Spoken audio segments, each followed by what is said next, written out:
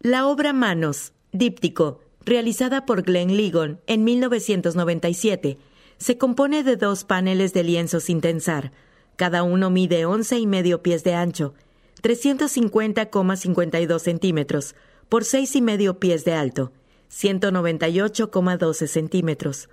A la izquierda hay una imagen serigrafiada de una fotografía recortada en blanco y negro de la marcha del 1.000.000 de hombres de 1995. En la mitad inferior se ven cientos de manos levantadas de hombres negros, muy juntos unos de otros.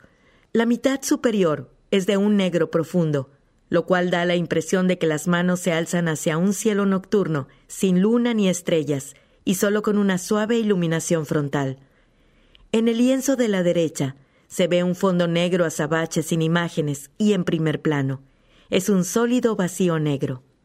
Los lienzos se imprimaron con yeso, una mezcla de sustancias que crea una superficie para que la pintura se adhiera de manera uniforme.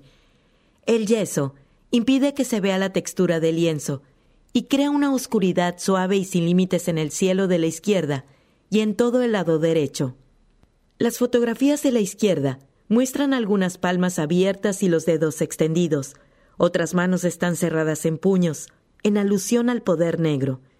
Una de las manos de la derecha tiene los 2 primeros dedos unidos y estirados, mientras que los otros dedos y el pulgar están curvados hacia adentro. La fotografía original de los hombres ha sido ampliada y recortada para eliminar sus cuerpos y rostros. Lo único que se ve son manos, algunas muñecas y solo algunos antebrazos que sobresalen desde la parte inferior de la imagen.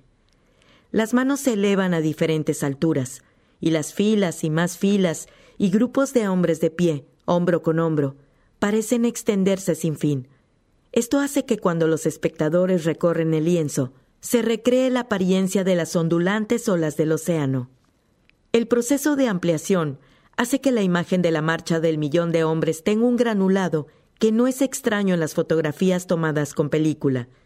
En esta era digital, el granulado de una fotografía analógica le otorga un aire de antigüedad y seriedad.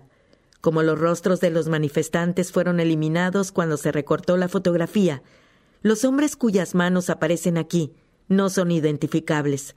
Al examinar la oscuridad total de la derecha, el espectador se pregunta: ¿quién faltaba en la marcha?